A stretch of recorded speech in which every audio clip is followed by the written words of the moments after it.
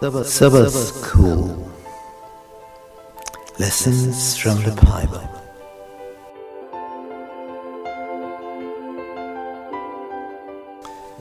Welcome to our Bible studies about the message of Hebrews.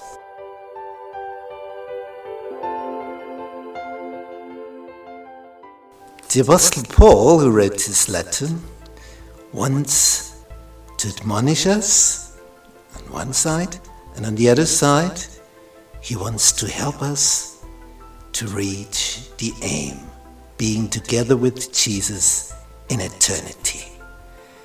This is a wonderful letter for becoming a strong person in Christ.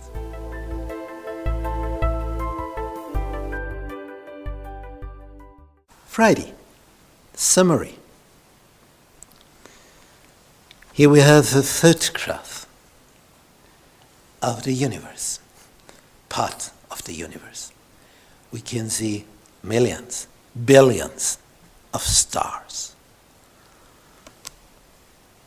suns, encircled by planets.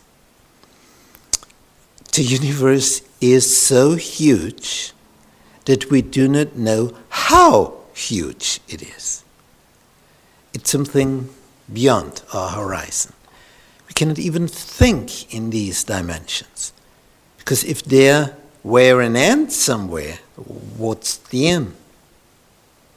On the outer side. So it's just too far away.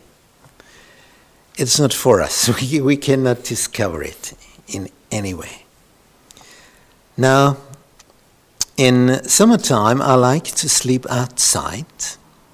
And before I close my eyes going to bed, I look up into the sky to have this view. And this view is it's so excellent. It's so great. You can look far, far away. It's television, so far away. And when you look at this creation, at this universe, you discover the greatness of the Creator.